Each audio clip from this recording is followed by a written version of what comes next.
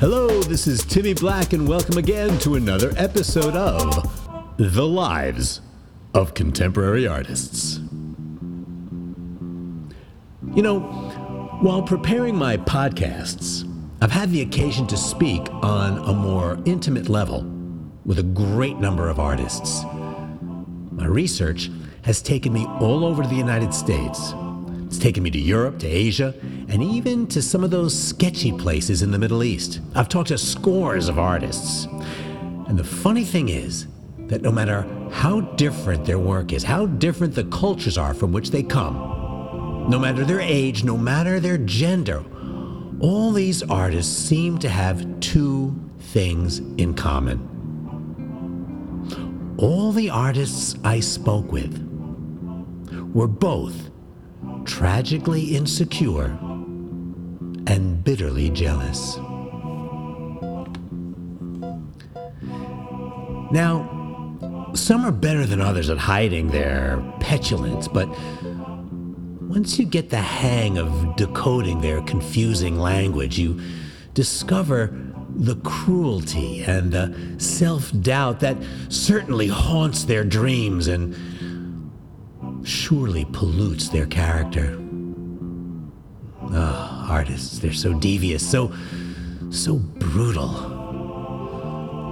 Now, when they need something from you, like being featured on my broadcast, they'll probably polish your apples and offer to paint your house. But when they think you're disposable, your former friends will think nothing of noshing on your liver.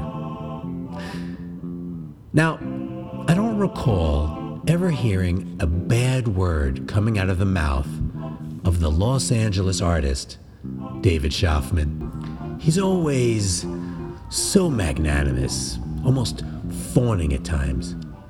He's a cheerleader, a supporter, a booster, building up his colleagues, and if he's belittling anyone, it would surely be himself. He's generous to a fault. He's kind and so upbeat, and as a result, nobody trusts him. I remember hearing him deliver a talk at Gersten Hall in downtown Seattle. I think it was in 2007 or 8. He was summarizing the state of figurative painting in North America. To hear him that night, you'd have thought that we're living within the Serenissima of Renaissance Venice. The lecture was, well, artistic science fiction. And it spoke more of Schaffman's California dreamin' than it did about the individual artists he chose to highlight. But things can backfire, can't they? Now, I know I don't have to remind you that we live in a time of increasing transparency. Privacy and discretion are as quaint as a needle-pointed seat cushion. The gentle surveillance of our laptops and phones eliminates the option for secrecy, and only deception earns a momentary reprieve from the omniscience of technology. The private journals of David Schaffman were undoubtedly meant to be just that, private. Yet, predictably, somehow, someone hacked and hijacked this very revealing and compromising document right under David's nose. Diaries, wrote the Slavic poet Rada Mladen, are the last refuge of the ignored. But I'm afraid David now has to forfeit the stillness of his asylum. But to ensure that no one else would profit from this monotonous 756-page document of self-absorption, Schaffman chose to have it published, and he's marketing it, get this, as the critical insights, do you see the air quotes? The critical insights of a conscientious cultural observer. It's called Behind the Gray Tale, and its prose is flat and tedious. And the book presents a near insurmountable obstacle, even to the most assiduous reader. Now, as far as the myth of magnanimity, this tome will finally put that one to rest.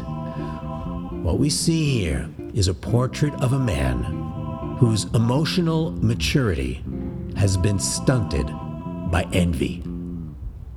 The good news is that the stark evidence of Schaffman's fatal insecurities may finally restore his faded credibility. Yes, he's one of us. Yes, he's petty, he's craven, he's envious. So what follows here are a few choice excerpts.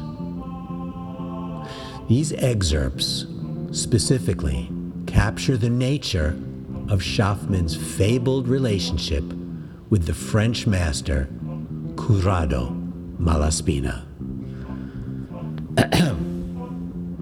November 11th, 1986, Paris. A low wind whispers near the Seine. Corrado and I have just returned from a short trip to Istanbul. I crumble under his shadow. The littered leaves of autumn turn the sounds of Paris into a fanfare of snare and cymbal. Corrado speaks eloquently of Gide. I scarcely understand. March 21st, 1990, New York. Malaspina's triumph is my collapse. I am annihilated, ruined, silenced by his swaggering domination of the New York art world. Danto, Smith, Kimmelman, Pearl, Kramer, Hickey, they're all falling over themselves, singing panegyric homilies, tossing perfume bouquets at an already bumptious braggart. I can't stand it.